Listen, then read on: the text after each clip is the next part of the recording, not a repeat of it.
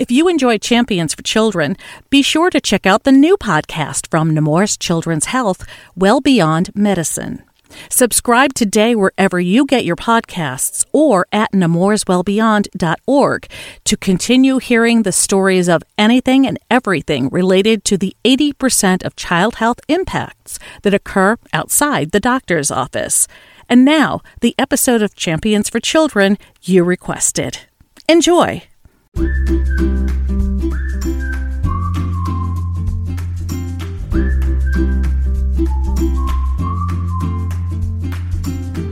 Hi, everyone, and welcome to the Nemours Champions for Children podcast. I'm Carol Vassar, and in this episode and the one that follows, we'll be talking about pastoral care in the healthcare setting. Generally speaking, pastoral care is a model of emotional, social, and spiritual health. The term is considered inclusive of both non-religious forms of support and spirituality, as well as support for people who are part of a particular religious community. That's a lot to take in, so we've called upon the experts. Nemours chaplains in Florida and Delaware, including... My name is Tracie Herman. I am lead chaplain at the hospital here in Orlando, and I've been here about 3 years now. I was actually overseas in Africa for about 12 years and moved back here in 2012 and started getting trained as a chaplain and love being a chaplain. And like I said, I've been at Nemours for 3 years now, and it's really grown on me and has become home. And I love what we provide for our patients, families, and staff here. My name is Ben White. I'm a newbie. I started in December of 2021. So 3 months in, almost 4 months in. I am a pastoral care associate chaplain, and I got hired to do Spanish-speaking chaplaincy. We wanted to provide a more intimate, kind of non-filtered through a translator pastoral care to our Spanish-speaking population, which we have a significant amount here.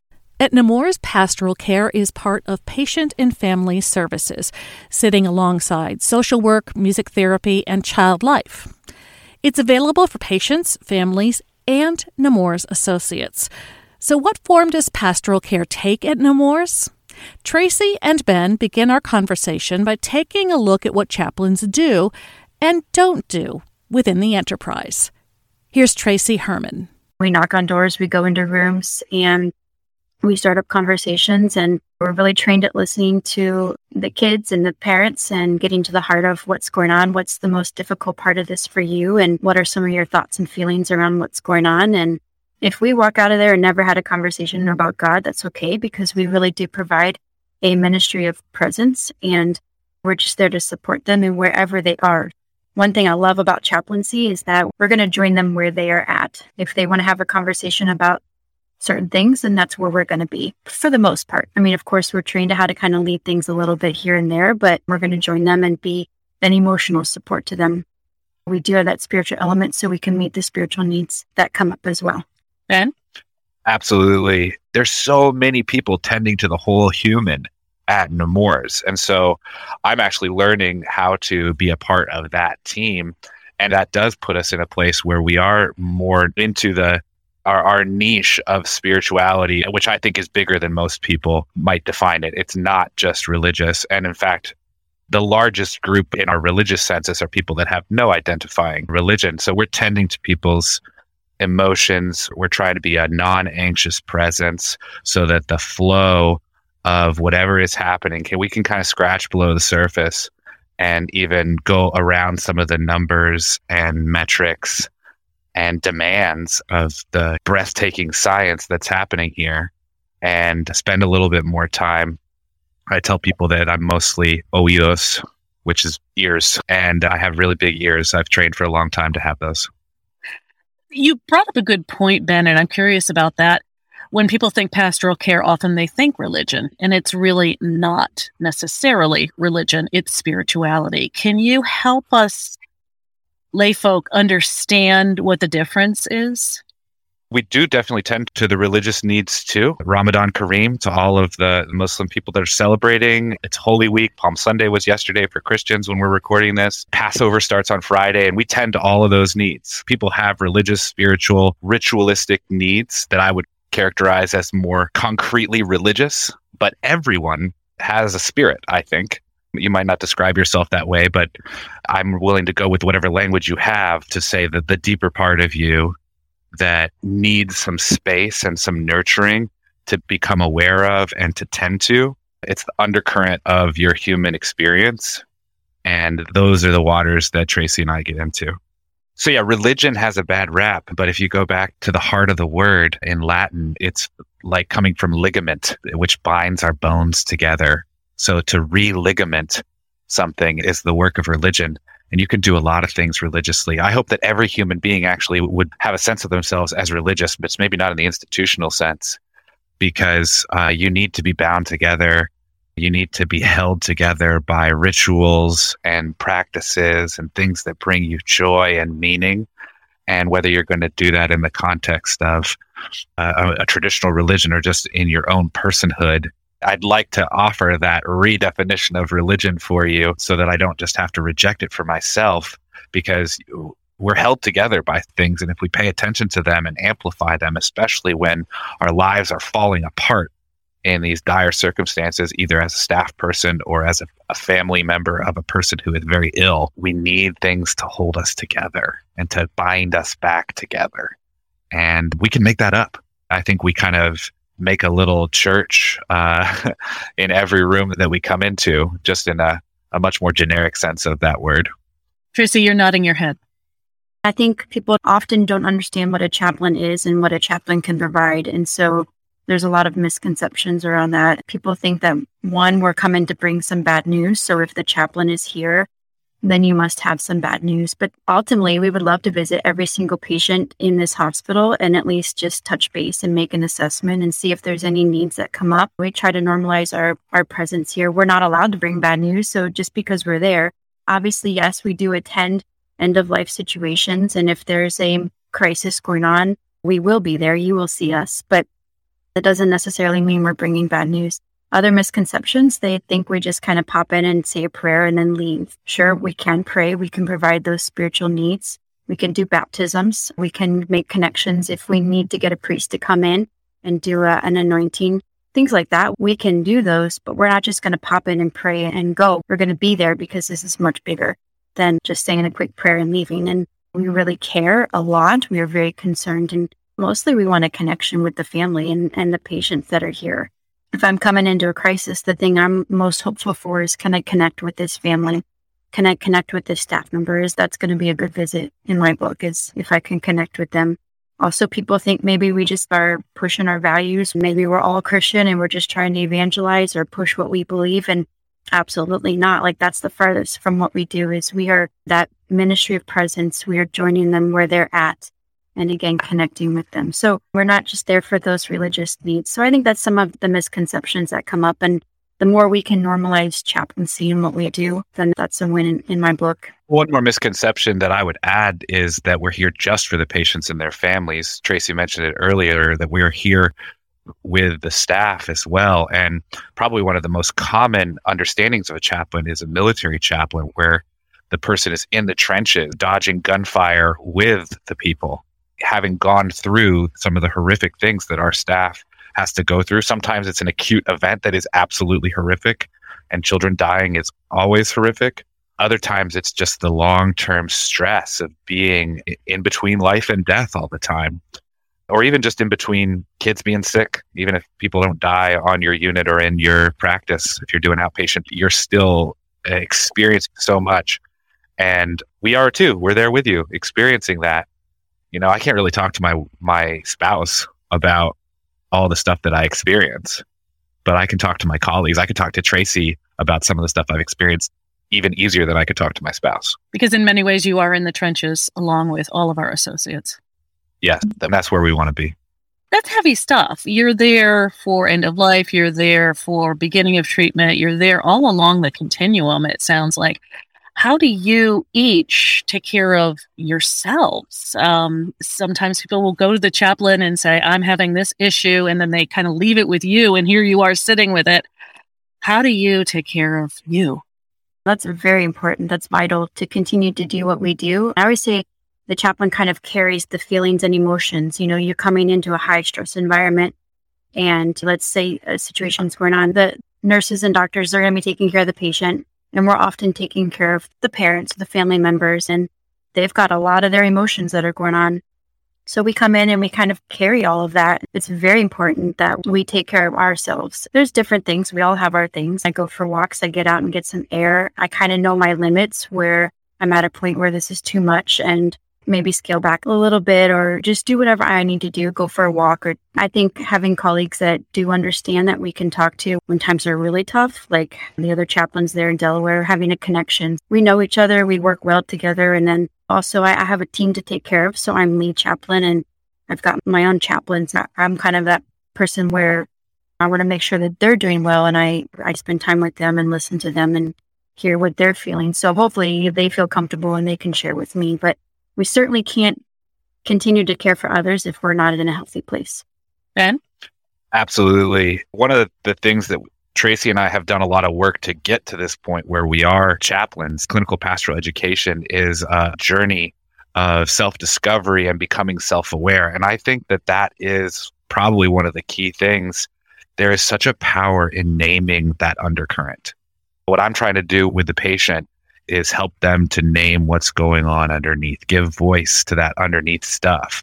And the reason that I can do that is because I spent a long time and I have a practice of naming and being in touch with that deeper center of myself. My practices are based in Christian spirituality, contemplation, and prayer, a lot of space, a lot of tending. And I think one of the luxuries that I have in my life is that this work, the heaviness that you're talking about, Carol, it demands that I do that. I cannot do my job unless I'm paying attention to what's going on inside of me, because what's going on inside of me will come to the surface and take up all the space in a room, and I will be useless to the person that I'm here to tend to if I haven't tended to myself. It's very well put.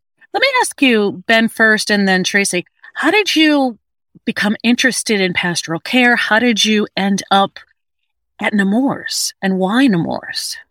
I have a master's in divinity. That's a seminary degree that pastors often get, but many chaplains also have as well. And clinical pastoral education was a requirement when I was at Princeton Theological Seminary, and I did some interning there. On my first night as a chaplain, well, I was an intern. I wouldn't even call myself a chaplain. I don't know if I deserved that word yet. A baby died. This was an adult hospital in their neonatal intensive care unit. A baby died, and I was there. And it was a strange case where the mother was just too heartbroken, too devastated to be present. And so I came at the call of the staff to be present to this death and to them as they tended this baby who they were withdrawing artificial technology, life-sustaining technology. And that didn't crush me. It didn't destroy me. It actually brought to the tippy top of my being a sense of the beauty of life, the beauty of these mostly women that were caring for this baby even after death. I realized that if I could do this work, if that didn't scare me away, that maybe I ought to. And I don't know that even with all of the training in the world that this work is for everyone, and I think that's absolutely fine.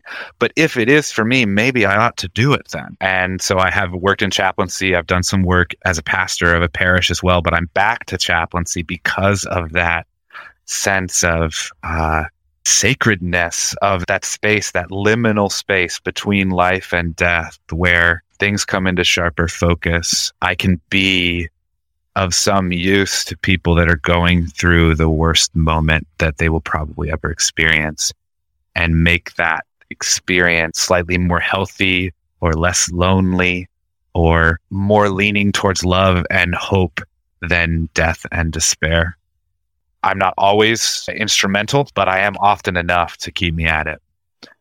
Just to answer real quickly about Nemours, it was the Spanish speaking that got me here. I lived in Mexico for a while and I wanted to exercise that gift. I was a little scared actually about coming to a children's hospital, but I have found it to be fruitful so far. I'm loving it. That's great. Wonderful path. Tracie, tell me about your path to Nemours. When I was growing up, I wanted to be a first responder of some sort. Then I went into ministry. I was a missionary in Africa. for 12 years, pretty much only focused on the spiritual needs of people around me. That never really quite sat well with me because we are whole beings. We are physical, spiritual, mental, social, emotional. We have all of these components to us. I didn't want to focus on one or the other. My heart was always kind of in meeting the whole needs of the person. When I came back to the States, I did get some more education. And then I started in clinical pastoral education to be trained as a chaplain. I actually said I want to do the law enforcement chaplaincy or hospital chaplaincy. And actually I do both. But my heart is mostly in the hospital setting. I did a few years of training. What I love about clinical pastoral education is they just throw you in there, say first day, okay, go visit patients, and you feel like you don't know what you're doing, but you go in there and you knock on a door and it's terrifying, and you meet with your group and you digest what just happened and you evaluate. We have this reflection action model where you reflect within yourself and with others, your supervisor, and go back out and do it again, do it differently. So definitely the hospital setting is what I love. I started out at a different institution than this, but came into Nemours, started out part-time, and then was offered the full-time lead position here. And much like Ben, it was a little bit terrifying to start out in pediatrics. It's just different. It's a whole different feel. I mean, every life is important. We are humans. We are important. We are all valuable. But when it comes to pediatrics, any new diagnosis of cancer is heartbreaking. Every end of life situation, every time we lose a kid, it's a really, really big deal and affects all of us. You're also interacting a lot with the parents who are terrified. And so it's a whole different way of interacting and doing chaplaincy, I guess, with them. But I love Nemours. It's a different culture. It's taken me a little while, but I absolutely have grown to love Nemours. I think the thing I love the most is that we really, truly care for these kids that are here and their parents. We say we treat them as if they are our own. And I honestly believe we do that. We want to make these kids well, but we also want to make them happy and healthy. And we absolutely love these kids as if they are our own and their parents. And so I think that's what I really absolutely love about Nemours. Much like Ben said, it's about hope, and hope can change. They come in here and everybody's hopeful that their kid gets better and goes home. But then hope can maybe change over the time that they're here, and we can kind of bend with them and change with them. And it's kind of fluid, I guess. But I feel like it's the greatest honor. Even when a kid doesn't walk out of here, what an honor it is to be with a family and to have that connection and provide support and at least meet their emotional and spiritual needs while they're here so that they can start on the path of healing and be healthy as they go out. They may go out grieving and mourning, but, to know that I've been a part of that story and I've had at least a little bit of a difference to show them love and compassion and care. I know that decades down the road, they're going to remember everything about their time. To be a part of that story, it's an honor. Tracie Herman is the lead chaplain at Nemours Children's Hospital in Orlando. She was joined in conversation by Ben White, Pastoral Care Associate, chaplain, at the Nemours Children's Hospital in Delaware. Tracie and Ben join us again on the next episode of the Nemours Champions for Children podcast. They'll go a bit deeper into their roles serving patients, families, and associates at the enterprise, including their take on working in the adult healthcare setting, where they both have experience, versus the pediatric setting, the importance of bilingual chaplains, and what it's like to be serving as a pastor or chaplain during a pandemic. Please join us. The Nemours Champions for Children podcast is all about you, the Nemours associate.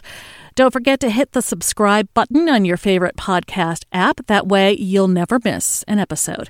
The podcast is available on Nemours Net and the Nemours Now app, and by asking your smart speaker to play the Nemours Champions for Children podcast. You may also go directly to this or any episode of the podcast by visiting nemours.libsyn, that's LIBSYN.com. Production assistance today is courtesy of Peter Adebi, Allison Kraft, Deborah Griffin, and Savannah Pettit, and we thank all of them. On behalf of Chaplains Tracie Herman and Ben White, I'm Carol Vassar, and we thank you for listening to this episode of the Nemours Champions for Children podcast.